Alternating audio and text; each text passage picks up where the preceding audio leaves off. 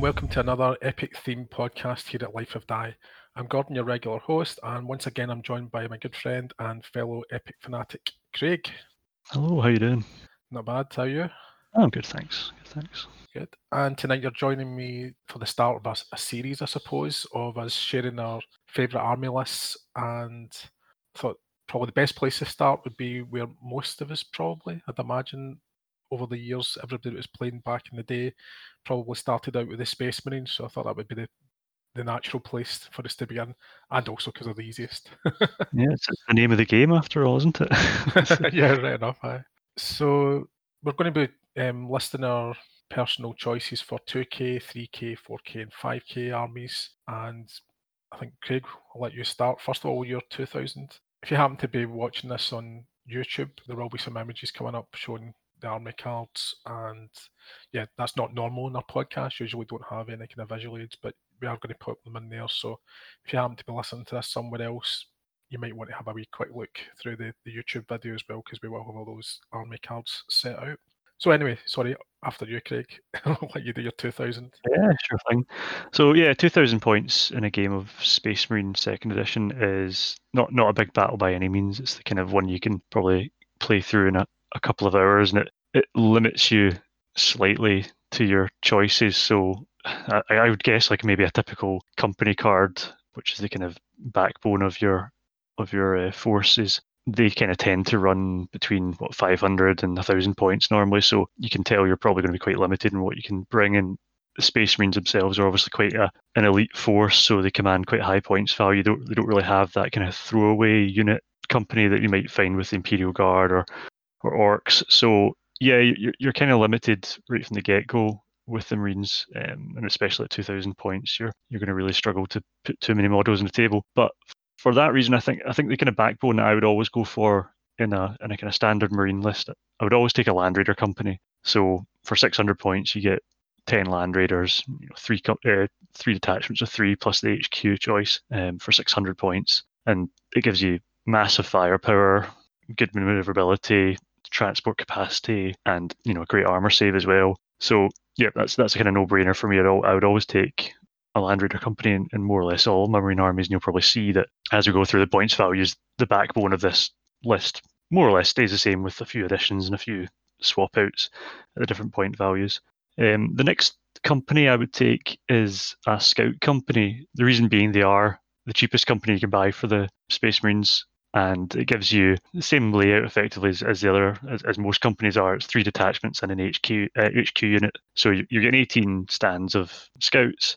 And the Scouts in Space Marine Second Edition are effectively slightly worse tactical Marines potentially. And in fact, they've got the same stats as the tactical Marines entirely. So they're actually the only thing you're missing with the Scout company versus the tactical company is the Rhinos to take them in. But I'll come to how that's fixed in a little minute. So yeah, for 450 points, you're getting the same number of Marines with the same stats as tactical Marines, just without the Rhinos. So it's a good way of getting another company, and where possible, you want to take company cards for the higher break value, higher morale, and that kind of thing. So it's definitely the way to go, especially if you're constrained with points. So to go with those Scouts, I would take Thunderhawks. Thunderhawks allow them to get anywhere on the board. You can do some really good kind of sneak attacks behind enemy lines and drop folk off. And it's, like I say, it's just one of those iconic things to see as Marines pouring out a Thunderhawk somewhere on the board. That's part of their whole mandate, is to be, strike from anywhere and be really fast. And I think, if I was doing this really thematically at a 2,000 point list, it would be a kind of scouting force, I guess. It'd be like a vanguard you'd see. So it'd be heavily into scouts and bikes and recon vehicles ahead of the main force maybe coming back. But that was only if I was playing sort of to a narrative and not trying to win, because it probably wouldn't be the best tactics. You want a little bit of balance. Even at 2,000 points, you still want some balance of units in there. So that would come on to my support choices then.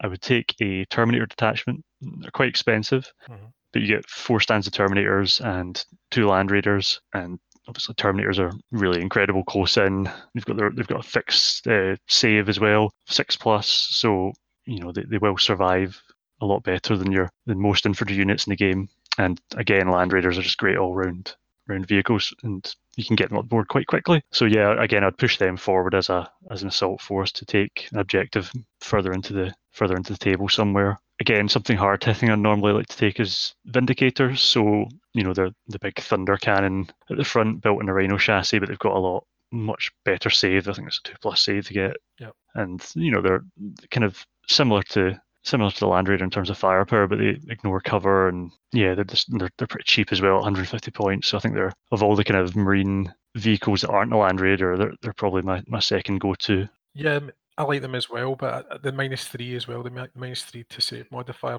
that's quite handy for cracking open Titans. Sometimes I've had that. Totally.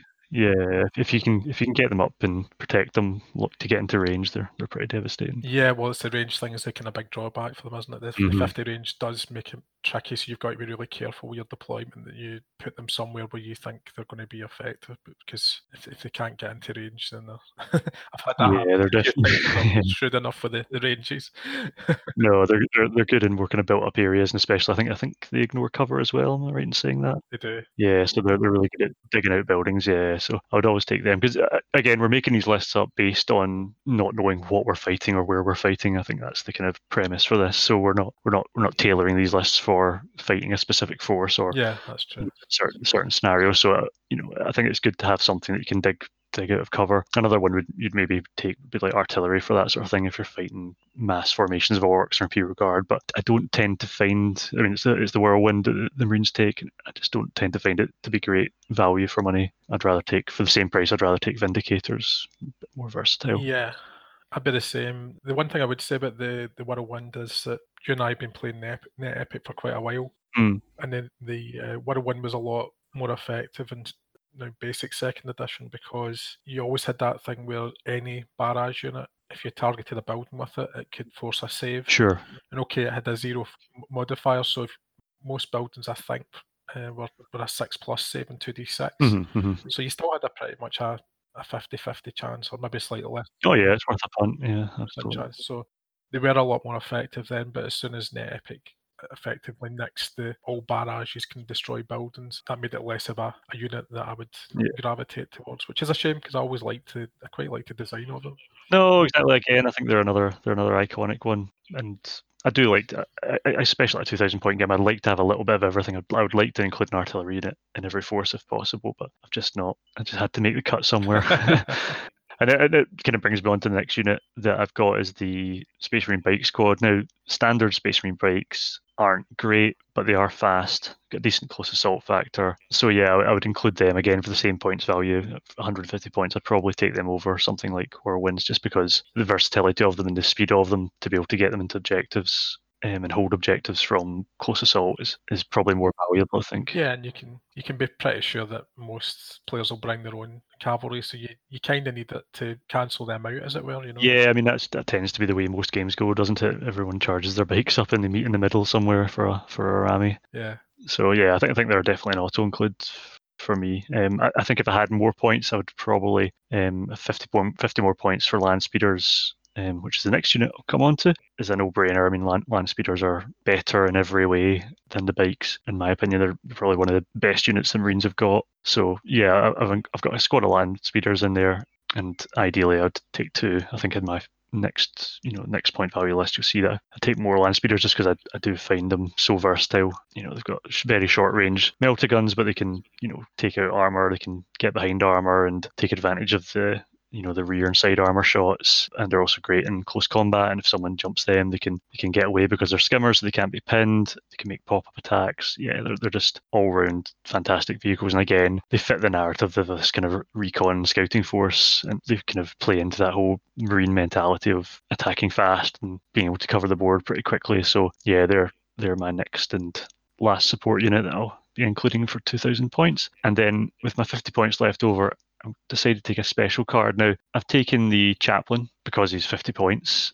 and it can really help give those scouts the edge. So it'll bump their CAF up and their close assault factor up by 1, which suddenly makes them a bit more. It gives them the same close assault factor as if they were assault marines, and really makes them a bit more viable in close combat. So yeah, take a Chaplain. It's not something I would do in every list, but I feel with the scouts, and again, I think it also helps with the kind of narrative of the Chaplain, the kind of senior figure leading these scouts into battle. So that's why I went with that. What I would say as well, just to caveat all of this is all for a kind of standard chapter, or not one of the named chapter Marine forces, as you might see in the photos coming up. That I've painted all my guys as Blood Angels, and there are special rules that you can take if you opt to go with the Blood Angels. You can the rule is that you give up, or you roll a dice to see if you give up a unit from each detachment of infantry you've got, and they form a death company who are like blood crazed kind of suicide fighters effectively, and they've got a higher close assault factor, but they have to be on charge all the time. So it would make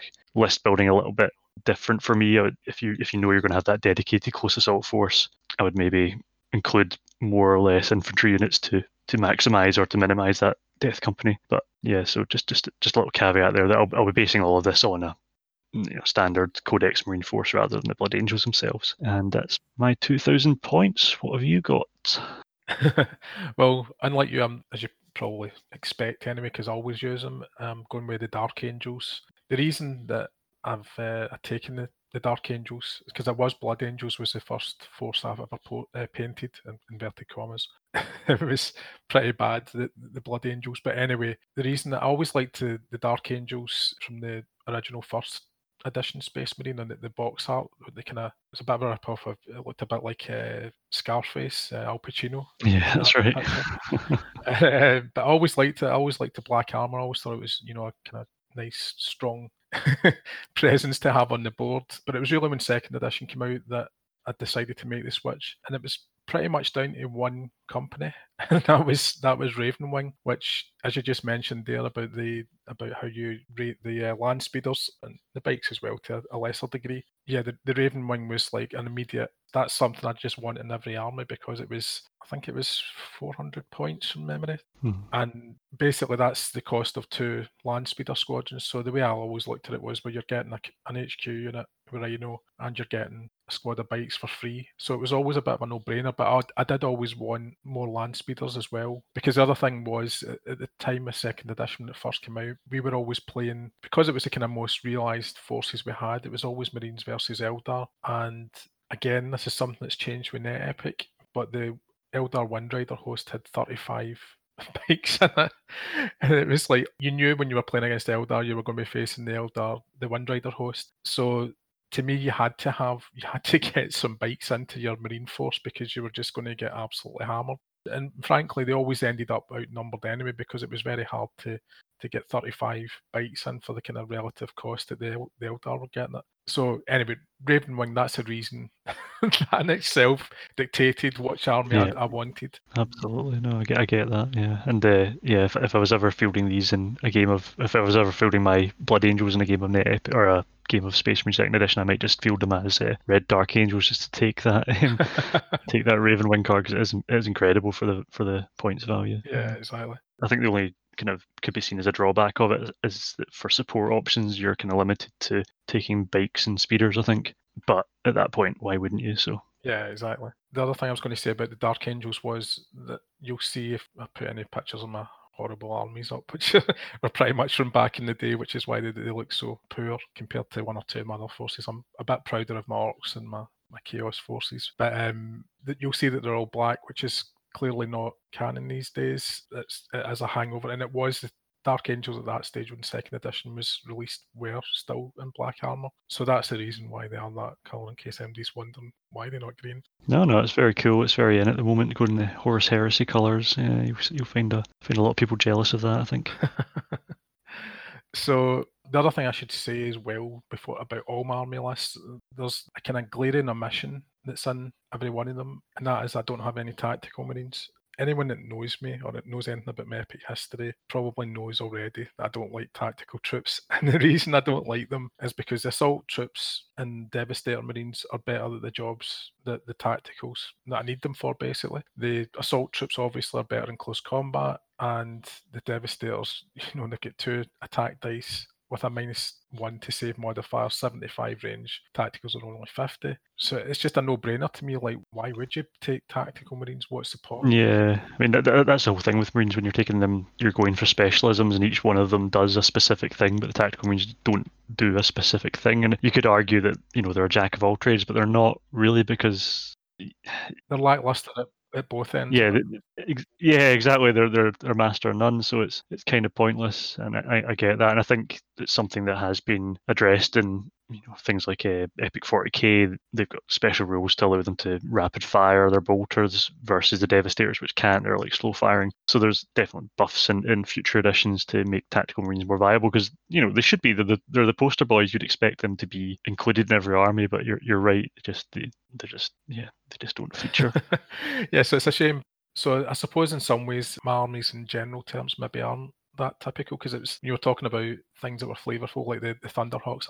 I don't have Thunderhawks in my armies, which is maybe not a great thing. But yeah, I'm not always fully on with the themes. Genuinely, these are the kind of army lists that I would use if I was playing Marines. So they're not set up to be what I think is acts the best. But I mean, I'm not suggesting this is the. I'm sure there's a lot of people out there who'll find better lists, but this is what I tend to bring. So the Raven Wing is the centerpiece of every single one of my Space Marine armies, because it's just, as you say, they're so adaptable, and the land speeders in particular, getting in behind enemy units, making use of that, those the side shots and rear shots. You've already got a -2 from memory on it. The only downside is it's fairly limited. I think it was only 25 range from memory, the land speeder. Yeah, that's right. But they've got the movement to get you into position. And the other thing that they're great for is going in and stealing objectives. Is I like to do that with these. That's the first thing that's on it. I agree with you, by the way, what you were saying about companies, that you want as many companies in for the points as possible. I'm not a great believer in filling things up with lots of support cards. I do use them, obviously, but in general terms, I would try and get as many companies in as I possibly could. Yeah, I mean, I think companies obviously offer you that little bit of, you're not giving up points to your enemies so easily. Yep. If you can keep them alive and they don't break, then you're holding your points for them. But also generally they come with either a discount over buying the equivalent in support units, or they've got an HQ unit that comes with them that can act independently and take objectives and have various other buffs. So yeah, if there's an option to take a company, then absolutely go for it. Yeah. And I totally agree with you about the Land Raiders being a kind of centerpiece as well. They're usually my second choice, and they are again in this one for 2,000 points. Again, like you said, they're just quite hardy. They're get a 2+ save, which makes them difficult to destroy unless you're facing Titans or equivalent vehicles like Eldar Grav tanks or something like that. But yeah, they can usually stand up to a bit of a beating. They also have great range, and their 2 shots at -2 is great as well. It's handy for dealing with Titans. To be honest, if I had the choice of having a whole company of Land Raiders against a Warlord Titan, I would take the company of Land Raiders every time. Yeah, no, I think I would do the same. Yeah, I think the survivability of them is probably better, and it's the versatility. You've got 3 detachments, so you can go for 3 different objectives or do whatever, whereas, you're kind of limited. And then, again, for the points, you're talking 300 points less to take a company of Land Raiders as well, so it's... Exactly, yeah. I think the Land Raiders are great. So those are the 2 companies that I've bought, and I've taken 2 assault detachments simply because I feel you need some infantry there, so I'm trying to get a bit of a mix. So I've got the tanks covered with the Land Raiders, I've got the cavalry covered with the Raven Wing, and the 2 assault detachments. They're really handy. Close assault factor is +3, which is pretty decent against most things. I would say that they're slightly weak against the likes of Striking Scorpions and Howling Banshees for the Eldar, but the extra 2 stands sometimes can balance out to a degree. I would still always rather have the Striking Scorpions. They've always been a favourite of mine, but sorry, I'm just spoiling things for future episodes. So yeah, that's the 2 company, and sorry, that's the 2 support cards I've taken, and so that's 1,500, 400 for Raven Wing, 600 for Land Raiders, 500 for the 2 assault detachments, and the Warhounds are the last thing I've taken as a special card. I just really like Warhounds in general. I think they're the best. I know they're not the flashiest, but they're definitely the best of the Titans for me. The thing that makes them really good is the fact that they've got 2 void shields, which means you can soak up some incoming fire, but it won't really do too much against a company of Land Raiders like what we're talking about. But where the Warhound excels for me is the fact that their location template is really, really small, and so there's loads of times they're actually really frustrating to play against. So that's why I like to take them, because I know how it upsets me facing these damn things, because when you finally land hits. It was, I suppose, what Peter Ramos was talking about in the ID one, where he was saying that it's actually quite hard to hit units in the 2nd edition. Basically 33% of the time you'll hit. So it's really frustrating as a player when you've you finally land hits, and then you've knocked off the void shields, and then you've got to roll the scatter dice on the location chart. So you usually invariably would go for the head. Yep. And number of times where all it needs is an up result, or a down with a direction, and it misses. That's pretty much what happens. And I've seen Warhounds standing a lot longer than the Titans. But another reason as well is that the Warhounds don't have the reactor in the front location, which is something that drove me. In fact, we've been house rolling it to the point you didn't even realise you were it was news to you recently. No, exactly, yeah. But we had actually decided we're not having reactors on the front for the warlords, because it basically meant you were always targeting.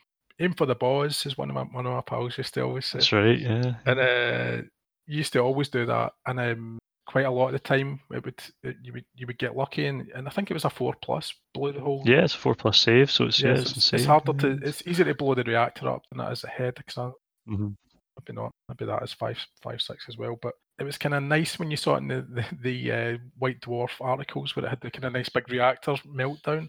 That's right. But in actual fact, it meant that I was never taking warlords, because to me they were too brittle. And there was also that added thing when the reactor went down. Was it 3d6 centimeters, and that takes a hit, and then I was always like having my forces like miles away from warlords. It was just expected that they were going to have a meltdown at some point. Yeah. So yeah, that's why we house rolled it, and I think it's better for it, to be honest. Yeah, you're right. I think you're right about the Warhounds as well. I mean, they're just a lot more versatile. For the same price as a Reaver Titan, you're getting an extra weapon.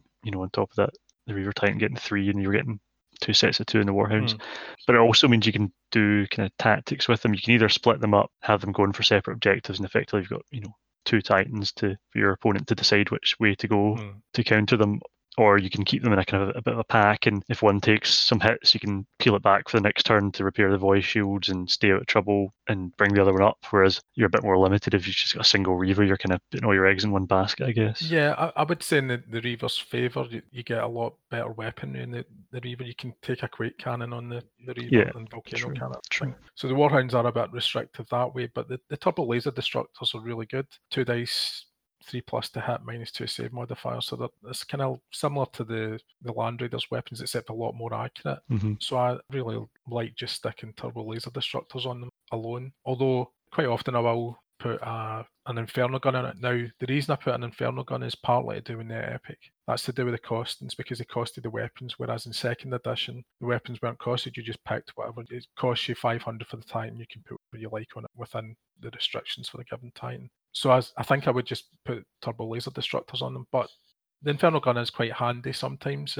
It's great for dealing with infantry that are kind of camping in woods, protecting an objective. I love it for that. Just spewing the liquid flame through the things to try and take them out. Never really works as well as I want it to, but no, I mean that's something that's been discussed. As it is frustrating how hard it is to actually hit things in Epic a lot of the time, especially in 2nd edition. It's difficult. But yeah, I think you're right. I think Turbo Laser Destructors are the way to go. I don't think you never feel bad for taking them. You never feel like you've made the wrong choice. When I was thinking about this, when we were putting these articles together, I was actually thinking I should actually buy more Warhound Titans, because I've only got 2. Yeah. I mean, I'm the same. Well, you actually do have another 2, because I gave you a couple of 4-year-old ones a while back.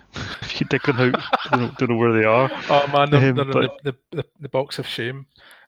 Oh goodness me! I'm going to have to dig them out, because it's something I'm actually going to repaint mine, because I made an arse of them. But yeah, it's something I want to buy more of, and as a bit of a spoiler for the later list, I take a Reaver in one of my lists, and it's not necessarily because I wanted to take a Reaver over the Warhounds. It's just because my Reaver's better painted for the photos, so it's a pure vanity thing. So the 2 Warhounds I've got were one of the first things I repainted when I got back into the hobby, and I'm not the proudest of them. So, but you're right. I also need to up my Warhound count a little bit, because they are just so versatile. I think in a 5,000 point game, 2 lots would be really good. It'd cause a lot of headaches for the opposition. Definitely. So that concludes my 2,000 point list. So I'll hand over to you for your 3,000 points. Yeah, 3,000 point list is going to be incredibly quick. I think we'll probably rattle through these quite quickly now, because we're likely to kind of hold the same backbone for most of them. So yeah, spoiler alert, I think we're really doing the same kind of thing where what we're doing is we've got our base and we're pretty much building upon it and just adding extra things onto it. Yeah, I think so. It tends to be the way it goes. Like I say, if it would be different if we knew what we're up against and we knew what the points value was, we knew what the kind of terrain was going to be. You might tailor it, specifically for that kind of thing. Might take more infantry rather than tanks. But for the most part, if I was just going in blind, these were the lists I take. And if I'm being honest, I didn't spend too much time thinking about them. Because as you might know, or you probably don't know, but anytime we've arranged a game in the past and we've set a points value, we've set a date, and then we've maybe let the date slip or whatever, I'll then go back and I'll spend the next waking hours fiddling with that list and pulling things out, putting things out. I do it with all games. If I get too long to think about it, I'll sit and tweak it until the day I'm packing the bags to go. So as a bit of an exercise to myself, I thought I'll try and build these lists, throw down the cards, see what jumps out, and work it out rather than overthinking it too much. Now, obviously, I wanted to keep a bit of balance in there, and there's reasons for everything. It's not totally random, but it's stuff that now that we're talking about it, I'm starting to think, I wish I'd taken that instead. But it doesn't matter. I mean, at the end of the day, I don't think I've made any grievous errors. So anyway, it's just another. It's hard to go wrong with Marines, I think. It's hard to go wrong with Marines. Yeah, you're right. They're all pretty good. It's one of those ones that you do end up over-analysing it, I think, to a certain extent, and you can pull things out and, may or may not be the right decision. I don't think it matters at the end of the day. A lot of the time it's not down to the units you take, but it's more to do with your deployment or where the objectives are, that kind of thing, or just rubbish dice. But anyway, what I would take in addition to my 2,000 point list I took earlier, or described earlier, is a Devastator company. It's very easy, 1,000 points, brings up to 3,000 points, and it's a full company of 18 stands of Devastator Marines, which, as we talked about before, they've got 2 dice each, 75 centimeter range, -1 modifier, so stripping shields off the Titans, potentially doing damage to Titans, taking out armor, more or less everything, benefits from a -1 save modifier from them. So yeah, they're a really great company to take. They are expensive. I think they're probably the most expensive unit the Marines can take. Yeah, I love them as well. I mean, when you face a Devastator company, 36 attack dice coming at you, it's really intimidating. It's really worrying if you manage to have them concentrated and your force is almost kind of walking into them. You should be redeploying your forces behind anywhere away from that. Yeah, absolutely. It's great for, like you said, the stripping shields and also the range, the 75 range. And I mean, you can bring down Titans with them. It doesn't happen too often because of the -1's not usually enough, but you can get lucky sometimes. Yeah, so, absolutely. Yeah. So it was worth a go. Yeah, I love them as well. That was a quick 3,000 point list. Very, very simple. Okay. What about you?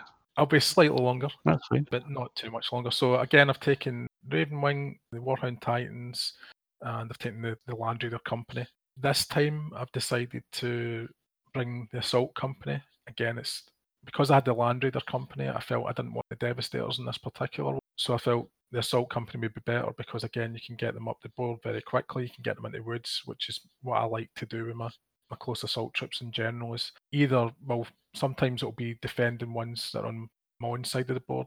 I try not to have ones that are too close to the back. I'd rather have them in a place where they could, if nothing was happening, they could actually launch an attack into the opposite side of the board.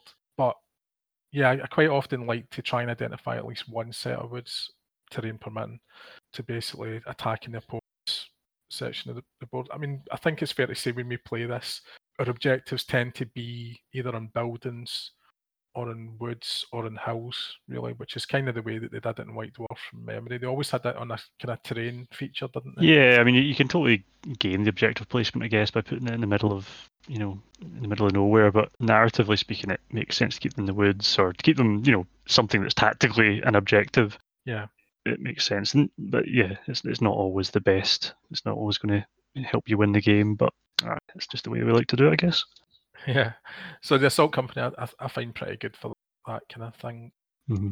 They're also quite good. Sometimes you can catch the enemy out moving their tanks, and if your Assault Company is able to get in there quickly, then you can sometimes... They've always been the kind of default infantry for me. So I've only very recently painted up a scout company, and prior to that, I hadn't used them at all. And I think in most scenarios, I was taking an assault company in the place of what I'm now using the scouts for, and I was often sacrificing their rhinos to put them in Thunderhawks, because I don't know if it's net epic or if it's in Space Marine 2nd Edition, the rules for that, but you don't need to land the Thunderhawk to disembark the assault troops, so you can do that kind of cool drive-by thing with the Thunderhawk and then have the assault Marines spewing out the back of it with their jump packs and then charging into things, which is fantastic from a kind of like visual point of view, but also it's really effective. So yeah, I was always using assault Marines in that capacity. So yeah, I think they're definitely one of my favourite infantry units. I think I'm going to have to think again about the Thunderhawks. I think the reason is because I've only got one paint. Fair enough. That's the reason why I don't really think to bring them. Yeah. So yeah, on top of that, I've bought a bike squad. So I've got 2 squads of bikes and 2 squad land speeders with the Raven Wing involved as well there. Taking a Vindicator squadron for all the reasons you said. I've taken a Whirlwind squadron because, again, we're talking about 2nd edition, really. There's all these point costings. Net Epic is slightly different. We would have to probably tweak a few options because I think quite a few of these have been increased, the points costs from memory. I think the Land Raider company, for example, is 700. Yeah, I think so. Yeah. So yeah, they kind of got wise to some of the cheap things, the cheap tricks, if you like, that I'm up to here. Yep. Yeah, the Whirlwinds, which, as I say, because it's 2nd edition, they were much more effective and you could get lucky. So I always liked the Whirlwinds for that reason, and always liked them visually. But as I said, just can't justify them anymore with Net Epic. That it's the barrages won't bring the buildings down. So, and obviously that was a good trick, especially if I happen to be facing your Devastator company. That would be a good way for me to keep. I think they've got 150 range. Yep. But that's wrong. Not sure about them. Maybe that sounds right. Yep. You could keep them out of the Devastator's range even, and just try and take those buildings down that they're in. And I've also brought 2 characters to it. I brought the Chaplain to back up the assault company for the same reasons you were saying earlier, +1 to close assault. If I was lucky enough to see if it was a really large set of woods, I could hit with maybe even the entire company to try and overwhelm enemy close assault specialists. Then a Chaplain would be amazing right in the midst of that, because they'll be getting +4. And the other special character would take maybe the medic, who would hopefully see some of them survive when they were supposed to die. Can't quite recall in 2nd edition if you were allowed. I think you were allowed to save characters that die in close combat. That was my recollection of it. And again, that was something that was next to it. I think if you die in close combat and it's dead, that's it. The medic can't do anything for it. But I'm pretty sure that wasn't the case in 2nd edition. So drop it in the comments if I'm wrong about it, please. I'm happy to be corrected if anybody knows. And so yeah, that's my entire list. I missed out the Predators. I brought a Predator squadron. Yep. Predators, again, I just always liked the models. To be honest, they're pretty interchangeable with the Land Raider company. A Predator gets 3 attack dice. It's got the same range. The kind of downside to it is it's only -1, -2 to save modifier. Normally seen a Land Raider. And the save is slightly, it's a 3+ rather than 2+ save. So the extra dice I always found handy. But to be honest, I thought the trade-off between the two was so well balanced that I couldn't really call it which I think is better. They're both the same cost, and I think they're both rightly the same cost, because to me a Predator squadron is as good as a Land Raider squadron. So yeah, that's sort of stuff. I've got quite a lot of tanks here. You can see I've got Land Raider company, Vindicator squadron, Whirlwind squadron, Predator squadron. So it's a lot of tanks in this one, and that's why I put the assault company in there to try and capture a few objectives. And I've also got those bikes in the Titans. So that takes us on to the 4,000 point list. Yeah, so 4,000 points, you're starting to get into a proper game of Epic, I guess, as a lot of people deem it. I think some people still deem that a skirmish, but they've obviously got too much time in their hands, probably. I think 4,000 points are.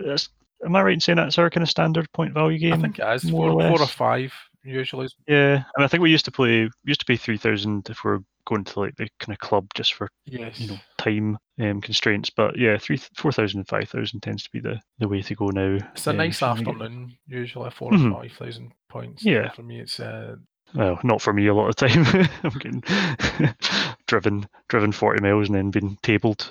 So I'm kidding. But yeah, 4,000 points you get to start. It starts to give you a lot more versatility. You can tailor forces a bit more, that kind of thing. So I'm now playing a bit of a game of Spot the Difference. So I've swapped a few things out and added a few things. So essentially, it's the same as the previous list, but I've dropped the Terminator squad just for points, really. So I have added in a assault company for the same reasons as you mentioned earlier. Now, what I've done with the assault company, I've given them the special card of drop pods to effectively deep strike them in. Now, it's a bit of a gamble. Again, I'm not massively au fait with the second edition rules for drop pods. Is it something you do where you write them down and drop them off a sheet or whatever? Yeah, that's right. They had the drop pod counters. I had those for years. I don't think I still. I've still got a couple of virgin unpunched ones sitting in my box to show how I've never used them. But yeah, I think in Net Epic it was made more just like the standard kind of deep strike of scattering using the scatter dice and 2d6 and that kind of thing to make it a bit simpler. But either way, I think it's a bit of a Hail Mary. You can bring them on at some point during the game, and after you've seen the kind of lay of the land and find somewhere that they can be really effective. And again, if taking assault company means you can get into close combat with them now, again, I would actually think for the extra 100 points, I might be a bit more risk averse and put in a battle company instead. So that's a mix of tacticals. It's a squad of tacticals, squad of assault, and squad of devastators, and it would just give you a bit more versatility when you're dropping them in, because you could be maybe dropping them in to take out, a squad of tanks from behind using the devastators, or you could, be wanting to do something like that. Whereas if you've got an assault company, the thing about it is once they've landed, you come out in advance order, so you can't automatically charge into combat, and it leaves them pretty vulnerable for a turn, just relying on bolt pistols. So it is a real gamble, and I think if I was thinking about it a bit longer, I would probably find the points and put them in a battle company in drop pods just to make them a little bit more versatile. But I've made my choice, and they're loaded and they're flying through the orbit as we speak. So good luck to them wherever they land. The drop pods themselves have got some interesting things. So they've got their Deathwind launcher, which effectively wherever they land, it fires out barrages to clear the area. Yeah, it's a bit like if you've ever seen The Last Starfighter, an old 80s film. Had this thing where it just waited till it got into range and it just fired everything. And that's pretty much what the Deathwind is from memory. It kind of clears, it's supposed to clear out all the infantry around it where it lands before everything else hammers in. Yeah, so if you manage to get your drop pods into the middle of a company of orc boys or something like that, it can really mess their day up. And then, likewise, you've got is it support pods? It's the one with the plasma cannon on top, and itself is a pretty devastating weapon. It's fairly nasty. So you get 3 of those, and effectively it's free. You're giving up the rhinos, but I think the breakpoint of the company remains the same to represent that they're more elite because they're coming in drop pods. So yeah, it's an interesting tactic. It's something unique to the Marines as well, and it gives you a little bit of an edge to maybe turn the tide in your favour a few turns in. And if you're sneaky, because when we play, we don't tend to, or maybe we do. I think you've used them against me once. It's ingrained into my memory. Was it? Did it go well for me? I can't even remember. It did. It went pretty well for you because it's something I'd taken advantage of this with you once as well. Not to the same effect, but with I think it was Swooping Hawks or whatever. Is that we always read out our lists at the beginning of the game, and I think at this point I'd maybe played you 4 or 5 times with your Marine list, and we must have upped the points or done something to cause you to change it, and I'd kind of forgotten that you had an entire battle company sitting in drop pods. And at this point I was like, I know where everything is on the table, I can focus fire on that and I'll win the game. And then suddenly you declare that you're dropping these drop pods in. And that's totally my fault for forgetting they existed, but also fantastic. And again, like I say, it's ingrained in my memory. So doing that sort of thing, whether it's drop pods or coming in for deep strike with Grey Knights or whatever it is a good tactic. Yeah, definitely. I think we should make a rule that we just don't tell each other our army lists, because we know and trust each other well enough. We don't need to go. Oh yeah. Apart from the time I played you not so long ago, where I accidentally brought an extra 1,000 points and then didn't realise until I was driving home, and you still beat me, which is the real galling thing. But yeah, shame. Fine. Yeah. But anyway. So yeah, so far as the drop pods are concerned, I've done the same thing, but my 5,000 point list. So I will mention a lot. But yeah, pretty much the same thing. That it's a big gamble, which is why I've left it for the 5,000, because I kind of felt you can get away with it if it doesn't work out too great sometimes. The other thing I would have said about the assault troops coming out in advance orders, from memory, it doesn't make a lot of difference whether they're advanced or tacticals, because if you're dropping in somewhere where you hopefully in the thick of enemy forces like your boys or something like that, then you're going to be close to those enemy units anyway. So your bolt pistols, which are 25 range, I think that's the only difference. Yeah, I mean, they're still decent enough. Yeah, for scoring hits. Yeah, so it's pretty much the same as tactical means, effectively, because okay, you can't fire the 50. That's the only difference as far as I remember. Yeah, I think it's just nice. It's just nice to have that mix. It's nice to have the Devastators in there if you can, just to have a bit of anti-armor if you need it. Because again, this is the thing of having the versatility of a battle company. You've got a bit of everything in there, and the tacticals, but you've got two good units and the tacticals, and you can, like I say, you can change the tide of a game, or you can use it when you need it, but you might not necessarily know what you need it for until you need it. So if you were to go assault or devastators, you'd be kind of limiting yourself a little bit, I guess. But I'm willing to take that gamble in this hypothetical list building game. Nothing's at stake. Exactly, yeah. So in this scenario, I'm taking assault company also because it's narrative and it looks cool. I like Assault Marines. So dropped the Terminators, took the Assault Company and drop pods. I've also added another Landspeeder squadron because Landspeeders are great. I've also added a Predator squadron for the exact same reasons you described, and also I just like Predators, and I thought I'd mix it up a bit and not take Land Raiders. Got Land Raiders already, take something different. Cool. And then to round out points, I'm doing something which I don't normally do, and that's taking more special characters. So I've taken a medic. It's cheap, 50 points, and I would stick him potentially with my Devastator somewhere just to give them a little bit more survivability. Yeah. I wasn't really thinking about it in the same respect as I guess I just didn't think that it would save them in close combat, but I've just read the rules and I can't see anywhere it says that it doesn't. But in my head, it would be for saving them from getting shot. So I'd stick them with probably in between a couple of detachment Devastator Marines to make them a little bit more survivable and maybe deter you from shooting at them. And that's why I'd take the medic. And the other unit I'd take is an Inquisitor. Now, 100 points, it's effectively a single Terminator stand in terms of stats, more or less. He's got a fixed save of 4+. He inspires the troops around them to increase their morale, I think, by 1. And it's just a kind of pretty solid unit if you want to go and sit in an objective and hold it, or do something like that if you're fighting chaos where you're taking morale checks a lot. I think he doesn't take morale checks as well. It's just quite a cool unit, and I painted one up a while ago, so I'm having it.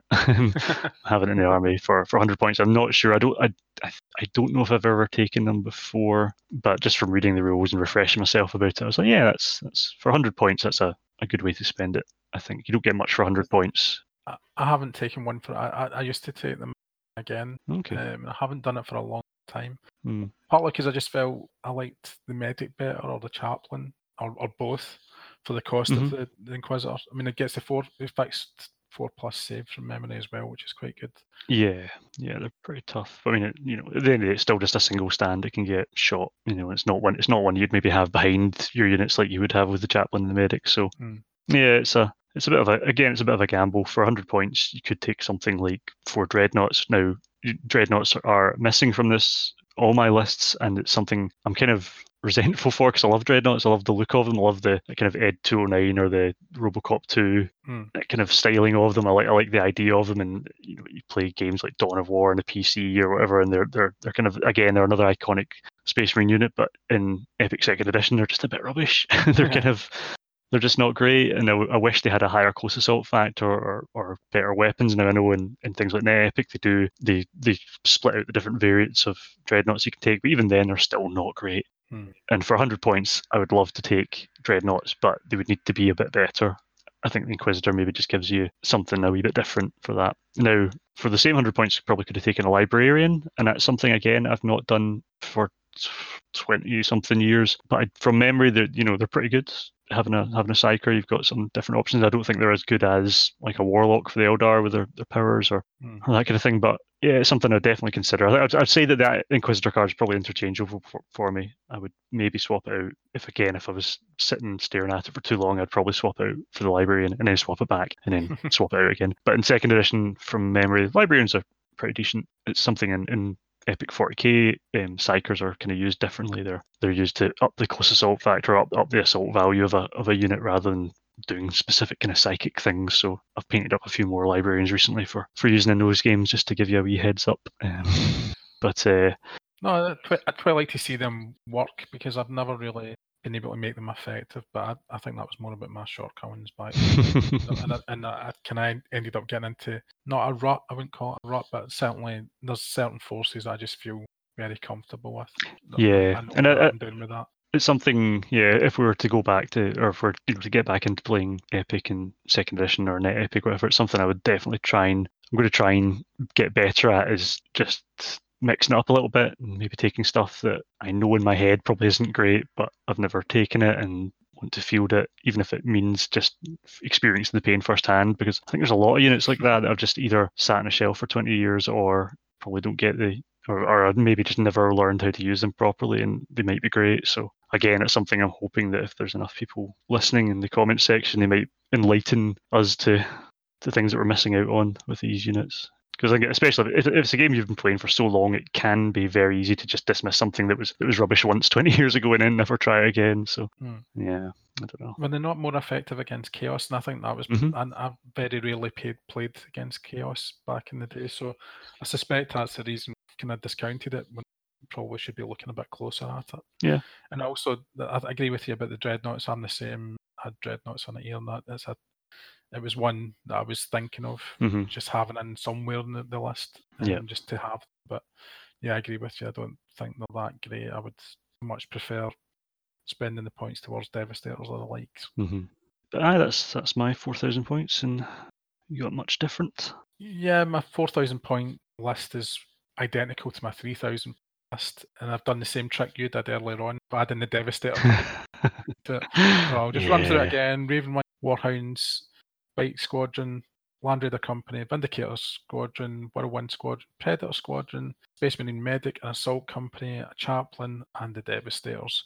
And again, what we said earlier on, 36 dice, attack dice, 75 range, -1. It's a brainer. It's like, they're great. They're just brilliant. Although, the one thing I would asterisk it with would be, we're used to playing Net Epic.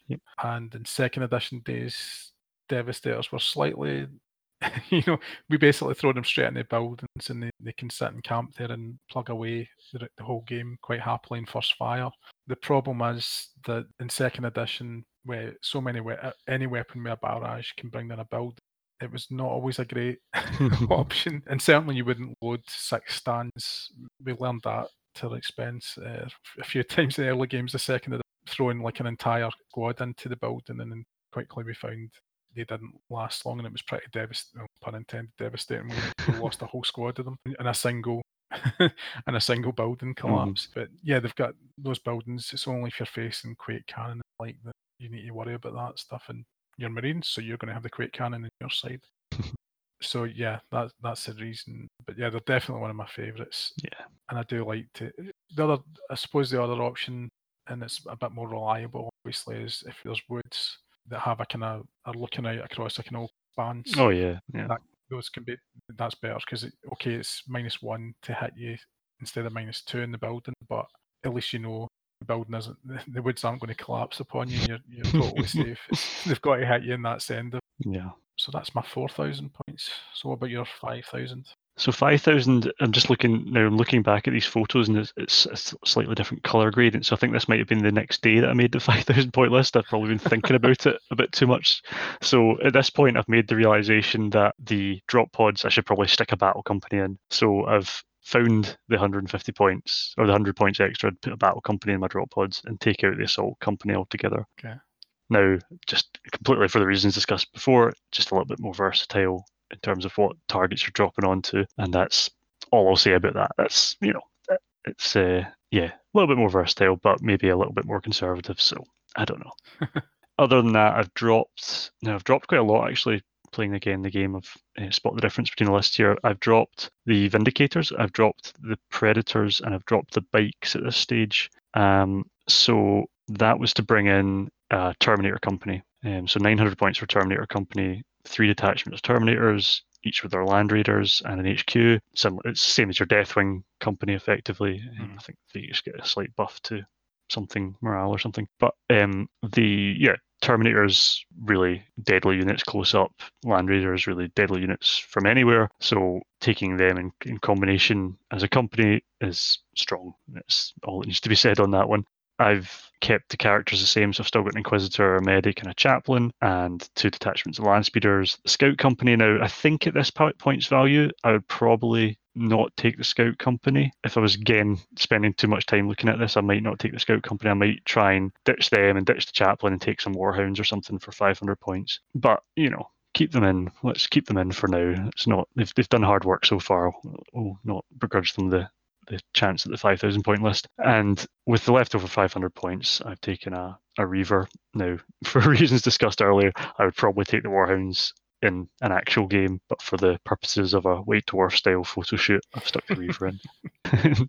And again, it's the Reaver, as we've talked about in their previous Epic chats. The Reaver was the first Epic thing I saw when my brother brought it back. All those 30 years ago now. Yeah, so it's nostalgia demands. Yeah, it's completely ingrained in my psyche. So yeah, the Reaver stays in, and I'm not in terms of weaponry to go with it.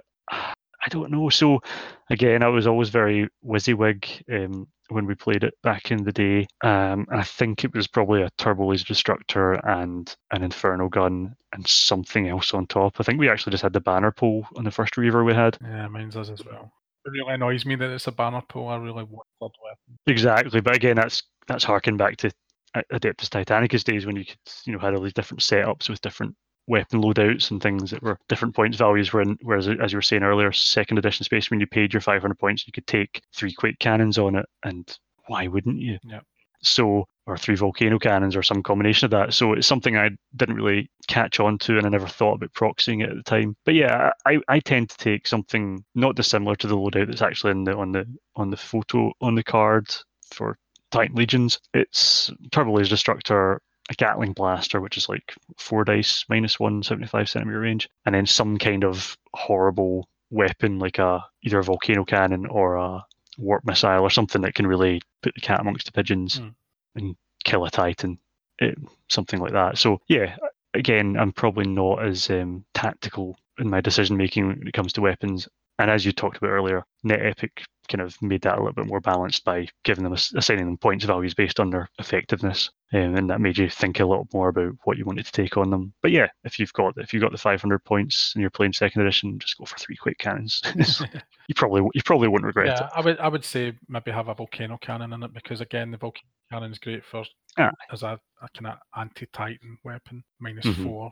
It's going to be hard for any Titan to stop that, and I can't remember if it was always the case in second edition. I think it was that you get the +3 to the damage roll as well. So it meant you were going to do something pretty nasty to that enemy Titan. So I would always at least have at least one volcano cannon if you were having a Reaver. Yeah. Yep. And that's my 5,000 points of Space Marines. Now, again, this is the caveat that I would normally be playing Blood Angels, so I would probably do some fiddling about with the troops, knowing that I've got some horrible Death Company to manage. So, yeah, that's the only caveat with all of this for me. Over to you. Yeah, my 5,000 point army, I've tried to do a few different things with it, partly because it's 5,000 points and I want to experiment a little bit here, and partly because I wanted to get a couple of Titans in it, especially at that kind of points range. It probably isn't the optimal list that I could possibly pick, but I thought it would be a bit of fun. So as usual, Raven Wing is at the core. I've also got the Assault Company and drop pods, pretty much what we were talking about earlier on. The thing that's great about the Assault Company coming in and drop pods is that you can really get amongst and really smash up when they're concentrated like that. You can really smash up kind of backline and cause absolute. If you're lucky, that's the problem. because sometimes is it 3+ I think for a drop pod to actually open and let them let them out. I do remember that because again, this is the first time I faced drop pods was against you in that game, and I do remember the nail biting moment when sometimes they just don't pop open like the Terry's chocolate orange that they are, and it's a total like you're just watching it and it takes. I mean, you know, it's cool, but it also takes a long time to work through the process of dropping them, and you're just sitting there as the opponent just sitting going, what the hell is going on here? Well, another good reason to take drop pods is just to see the look in your opponent's face when it happens, because of course, it really puts fear in them. I mean, even if none of them open, it gives them a fright. So you've got that few moments at least to just savor the moment. And as you're saying, if you're to drop them behind the lines, say you're facing Imperial Guard and you've got an entire artillery company, or you know they've got no defense against that, they will just get slaughtered. And then you're free to roam at the back. That kind of thing is worth the points value of free alone. Yeah, I think so. So that's the thinking with that. It'd be a wee spanner to throw in the works for you, maybe in turn 2 or something like that. Once you think you've got your forces set up the way you want them, and suddenly this comes in at the back to cause all manners of mayhem. I've got the Devastator Company again, just to really throw down some heavy firepower at whatever's coming, because I do have that 750 tied up the drop pods. This time I brought the Deathwing Company for much the same reasons as you. To be honest, I don't think Deathwing is fantastic. It's a lot of points, 900 points.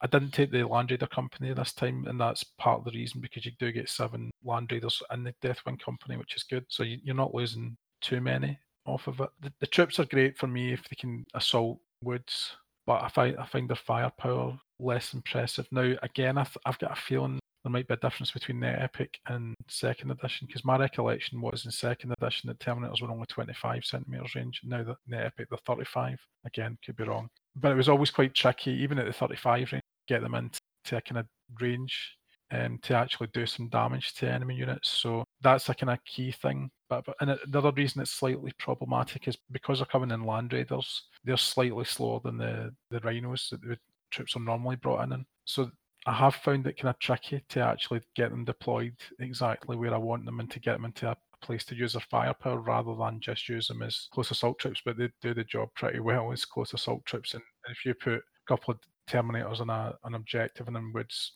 then everybody's going to struggle against that pretty much. Yeah.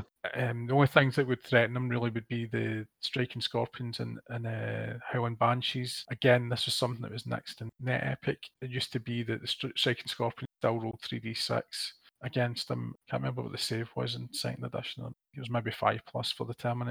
I think it's 6 fixed. Yeah.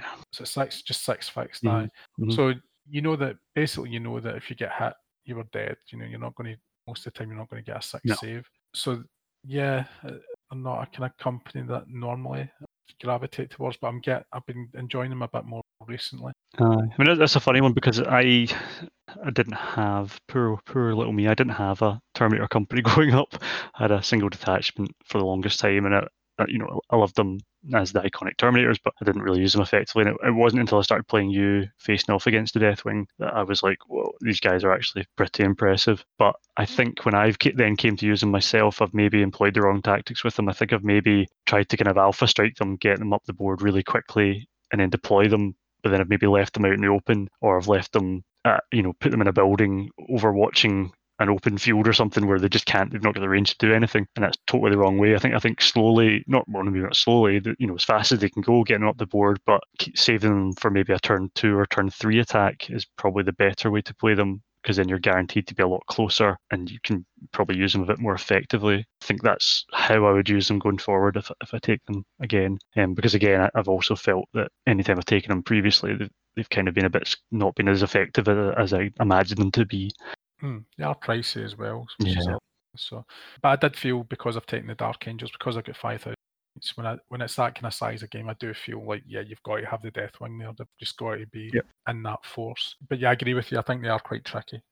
You've got to be careful how you're using them and trying. Yeah, sometimes it's a bit of luck's involved as well. Yeah, I think from memory I've had one good game with them, and it was maybe a time when I faced off against your Khorne, and I somehow managed to get my Terminator Company more or less up against squad of Khorne Berserkers or something. They triple moved in to field or whatever, and I managed to take them out with them. And I thought at that point they've got good value, because if they can take on Khorne Berserkers or something with a equally high close assault factor, then if it's even Stevens with them, then they're pretty decent. Well, you must have been a bit lucky as well, though, because the Khorne Berserkers, they'd only get 3d6 plus 6, so you would get 2d6 against that. So yeah. You maybe were a bit lucky as well. I'm not trying to say your strategy was poor. I don't. Yeah, I think it was just overwhelming. I think I had doubled up more or less on most of them, or something like that. So it was also partly me taking advantage of your bad eyesight, because I think from memory you kind of went, "Oh, I didn't realize they were Terminators," or something like that. So I think you had the blood rage was already building up inside you, and you couldn't see the wood for the trees or something along those lines. But yeah, I'll bring the glasses next time. I don't. Sorry, it's fine. But yeah, I think that's the only time I've used them to get their value back, really. Yeah. So apart from that, I've got a medic again. I haven't taken a chaplain this time, and I've taken flyers for the first time in the list here. Flyers. I think I probably should mention a bit about flyers. That there was very few forces when I was playing it originally that had flyers. There was what they used to call the Thunderbrick, the Thunderhawk gunship, and I didn't buy into the fact, was it 5 stands that it can carry or something like that, and it was just too small. It didn't make sense to me, and I never bought it because of it. It can carry 6. It can take a detachment. Is it 6? 6 stands. More sense. So yeah, it didn't really make sense to me. So I never had the Thunderhawk gunship back in the day. I think the Eldar flyers were something came very late on. It all came, the flyers. So a little bit of epic history. The flyers all were released, or the flyers for most factions are released post Titan Legion, so 1995, which is, as we know, towards the end of the Epic 2nd Edition lifespan, as it was. So up until that point, you had Marine Thunderhawks, you had Squat Overlords, Zinj flyers, armored airships, their floaters are a wee bit different. And then midway through the lifespan, maybe 93, I think it was, they released the Zinch flyers, the Firelords, and the Firelords and Firestorm. Oh, I've forgotten what they're called. Everybody knows what you're talking about. Anyway, the small one, Doomwings or whatever they are. Doomwings. Yeah, so they released those and the Silver Towers as well, which kind of floated. And they were the flyers for that period. And then towards the end, they started releasing things. So they released the Imperial flyers, Imperial Navy flyers, so it's Thunderbolts, which were the kind of fighters, and the Marauder bombers, which were the bombers. They also released the Eldar Nightwings, which are the kind of interceptors for the Eldar. At this point in the canon, orcs didn't fly. They were too scared of flying, or they didn't trust it, or whatever. There's a whole Andy Chambers section about how orcs don't fly, which was then obviously retconned for balance reasons, and orcs now definitely do fly. But yeah, so there was that, and then there was also Tyranids had the Harridan or Hariadan or whatever it's called. I'm trying to think, was there anything else? I think that was it. I'm maybe forgetting something. Chaos didn't have anything other than that. Yeah, I think it was just those 2 flyers was my recollection of it. Yeah, but also to counter that, they also released, so they had the Hydra anti-aircraft cannons for the Firestorm was out for the Eldar, the Firestorm, yep, for the Eldar. And I think basically everything had an anti-aircraft unit, although oddly the Marines didn't. They didn't get because at this point they didn't have them in the 40k lore either. They didn't have like the Hunter anti-aircraft, which is another kind of Rhino variant. They didn't have any dedicated anti-aircraft at all for the Marines, really. So that was an interesting omission, I guess. But I seem to recall you could pretty much shoot everything with any unit. Yeah, you could do first. You had to fire on first fire, I think, and you got a -1 unless you had A or AAA as in your special rules, and you didn't get the -1. I think I might be mixing that up, but yeah, it's one of these ones that's it's kind of been maybe. I think people who'd been playing the game for a long time at that point maybe thought that they were slightly imbalanced bringing the flyers in, and the rules maybe weren't as suited. The epic rules, the 2nd edition epic rules, maybe weren't as suited for having flyers in the game to such an extent. I think they could handle the odd Thunderhawk previously, but to have now you had the potential of fielding 2 or 3 detachments of flyers in a game, and it might have upset the way the game was played. And they've obviously sort of fixed that in later editions by making the flyers more of an asset rather than a unit on the board. They just come on, they do their thing, and then they leave, which is more, realistic, to quote unquote realistic, but it's more representative of how flyers are used in the real world and stuff. So there's that whole thing, but we can talk about that another day. Yeah, it was always a bit of a problem for me because again, I suppose it's what I was talking about earlier on when you got into a set kind of groove of these are the units I use. And so it's still, even to this day, I think it's a bit kind of alien to me to. Yeah, you certainly didn't bring them first few games we played. I mean, it's something. So I got into. I didn't get into Net. I didn't get into Epic at that point. I was into Epic start of second edition, but like I say, I was following the real schedule of stuff at that kind of Titan Legions era. So I was buying flyers at the time. I had Thunderhawks and Marauders as soon as they came out. At the time, and I loved them just because the models were really iconic. Again, they're kind of like they're World War II planes effectively with big las cannons on them. So I was straight onto them, on day one when they came out. So they have always been something that I've had in my head, but something again they're quite expensive in the game.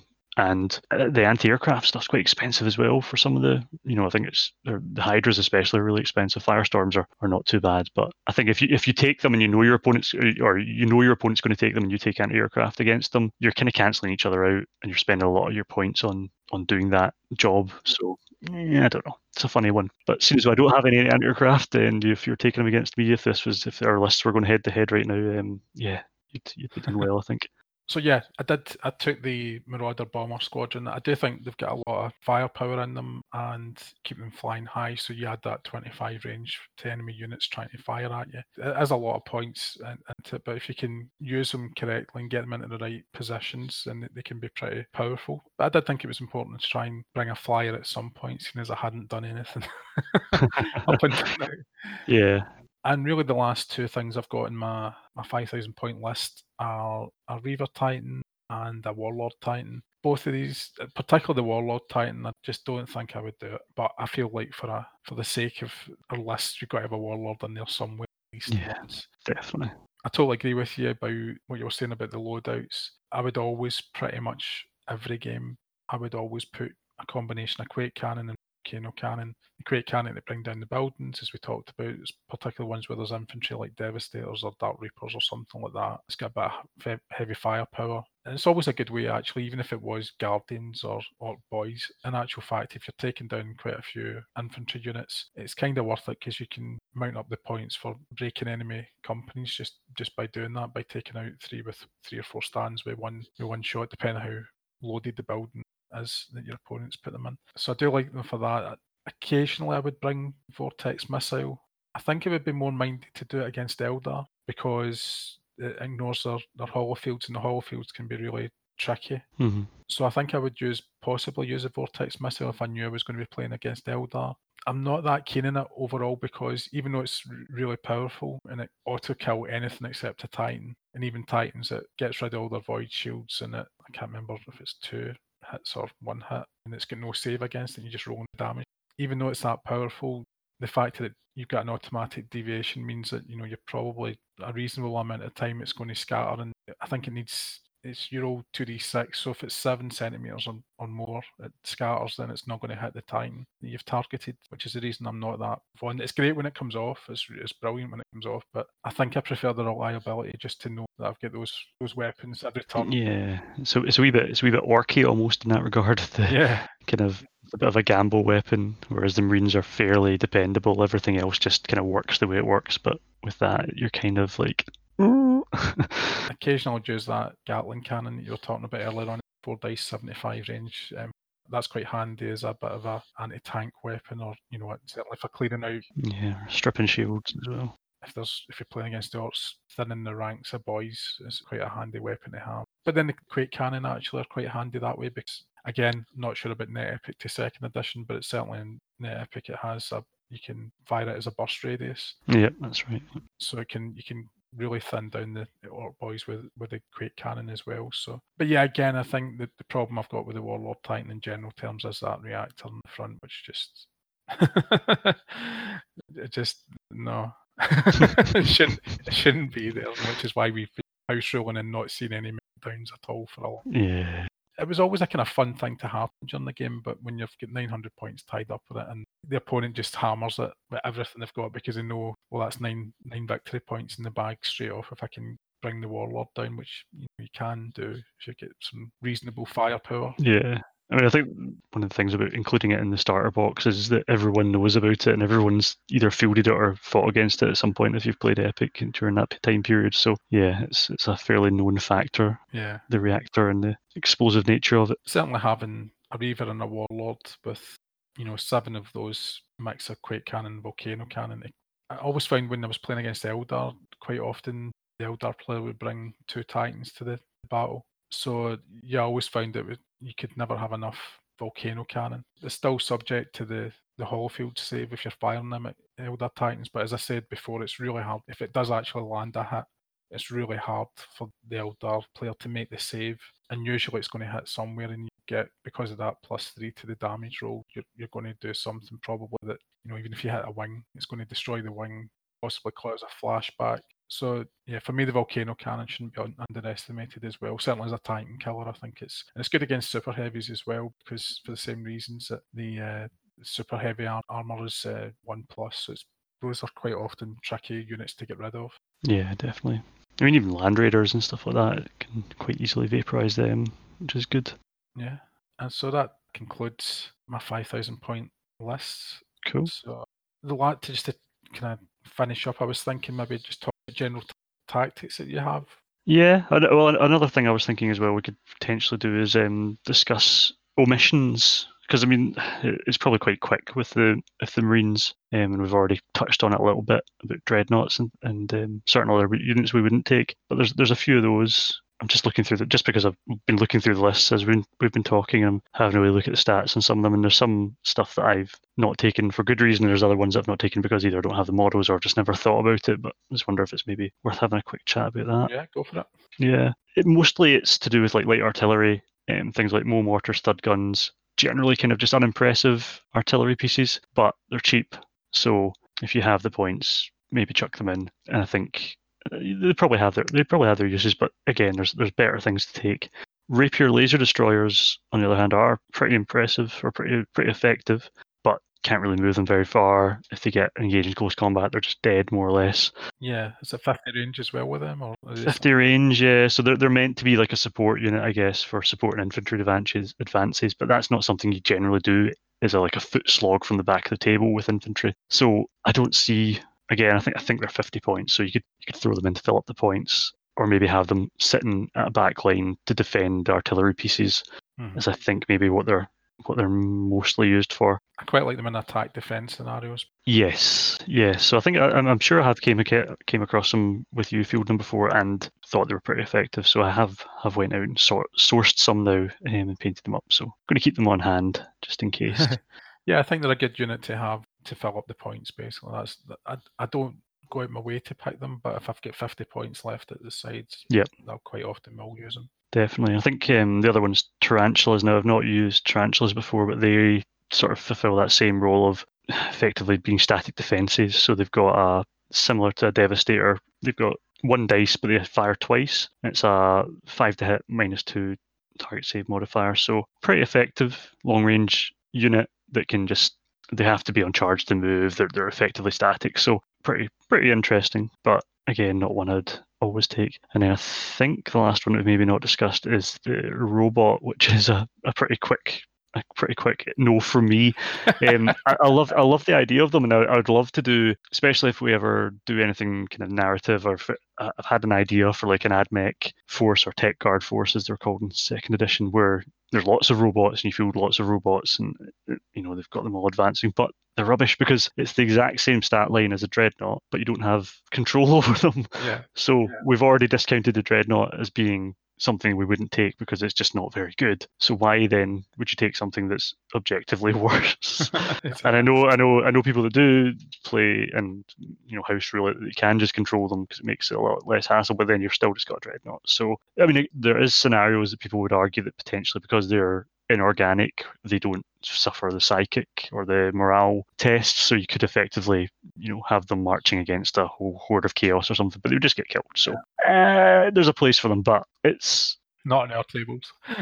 No, exactly. There's a place for them, nicely painted in the box, which is fine. And again, it's a shame because a lot of especially the 1st edition robot model is really cool and again quite iconic. The only other thing that's There's not on these lists were the things that came afterwards. We've already talked about Flyers. Marines were a bit left out of the party. They got a lot of resculpts in Titan Legions and later editions. So the Thunderhawk, Mark II Thunderhawk was released in 95, I think, 94, 95. And it's the one I have in my Blood Angels army now, and you'll see them in the photos. That's my favourite because it's the iconic to me Thunderhawk of the era, that shape, but it's also not massive. So the third edition one that came out in 97 is a huge model with lots of fragile bits on it, whereas the second edition one's a single unicast thing, and it's just perfect for me. Yeah, I've got the large ones. Yeah, the large one. And I've got a couple of those as well, but I've only got a couple, so I can't field them in the way that I like to field them, which is 2s or 3s. They're looking weird especially if I was to mix them in with the Thunder Bricks or whatever, it would just look ridiculous. It's the same thing, but one's 3 times the size, and then you've got the Forge World one, which is even bigger still. But yeah, so they got a lot of resculpts. Like most of the tanks got resculpted between first, second, and then later on into second, because there was that whole period where there was the weird sculpts of like the Vindicators, which is boxes. It's ones I've got. Yeah, no. I mean, I've got them too. But weirdly, the first edition stuff was actually more detailed. Adeptus Titanicus, Codex Titanicus stuff was more detailed. But anyway, that's another topic. The only unit that came out of any kind of value to me for the Marines in that late period of second edition was the Razorback, and I do have them. I really like them, and I would have included them in this army, but they're weirdly enough they're a special card, a bit like the drop pods. You give up your rhinos and you get Razorbacks, which have got a 50 centimeter range, 4+/-2, kind of like a battle cannon, 2 shots I think, but they have to be, you can't split fire between them if I remember right. I'd need to dig out the rules for them, but anyway, they're in my mind they're quite cool. I like the idea of them as well as that kind of fire support unit. So you have a detachment of assault marines with them, you charge them up, then the assault marines jump out and they kind of hold behind them and take out any armor targets or effectively just give them fire support. So I think narratively and thematically and everything, they really work, but there's probably better options out there.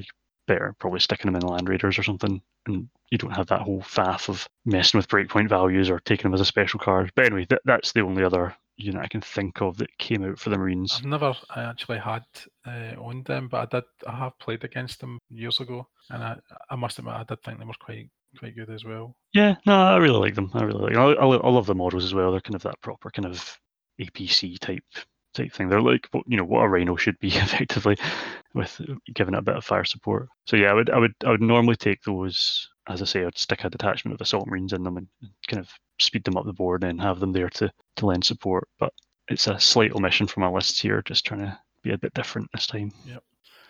What about you? Have anything? I don't think we've missed anything or any contradictions or comments on any of those. Not really. I think we can agree a lot of how we would use these things. I mean, to be honest, the Marines mentioned at the start were fairly straightforward, and I think they're a good beginner force. Oh, absolutely. Yeah. Played it before. That's where I would start, because they don't have too big a list, because obviously things like the orcs in particular. Yeah, I was about to say we're not doing a missions list. We're not doing a missions list for the orcs because we'd be here for about a week. Same with Imperial Guard. Yeah, exactly. Yeah. So many. Just looking at the stuff there, I think the only other thing is veteran units, tacticals with slightly better close assault factor. Again, yeah, +4 is it? +4, yeah. So they're totally. Again, this is something I probably wouldn't field them because they're effectively the same as the Death Company close assault factor that you get with the Blood Angels. A little bit more expensive. Yeah, I mean, I think I would take them. I'd take them over tacticals for sure. I never have though. From memory, they're 1,000 as well. They're expensive, yeah. I think it's 1,000 for a company. They are kind of equivalent to Terminators in some ways, because their calf is slightly lower, but you get 6 stands of them. Yep. The 4, so it's swings and roundabouts and that side of things. Obviously, their weapons aren't as powerful, but they have slightly better range. Or 50. Yeah, no, I think they're worth thinking about for sure. Yeah, they're a good alternative to the Assault Company. That's effectively how I would use them, as an assault. And again, if you get a chaplain in with them, that's +5, which means you're suddenly able to compete with Elder Aspect Warriors. Absolutely. So I was going to say about general tactics as well. Yeah, absolutely. I mean, I think MD that's played Epic probably knows this, but effectively what I would do is Titans and Land Raiders, get them into an open position, and then plank them in first fire pretty much for the rest of the game if you can, if you've got things to shoot at. At least your Land Raiders, and Titans as well, depends what kind of ones you've got. they are able to redeploy if you need them elsewhere in the battle. Now, if things start to open up, you've cleared out one section and got to move on, you can do that. Devastators is exactly the same. Get them into buildings as fast as possible, and then sit in first fire for the rest of the game and hope to kill anything that's going to come near you. Cavalry and assault infantry is all about getting in amongst. They're the units I would always use to capture and objectives, unless there were ones in buildings which the Devastators can camp on, basically. That's what I would do with them. We talked about the land speeders in particular. They do have a bit more versatility where you can do. They've got a variety of different things that they can do, and they're pretty frustrating for an opponent to face.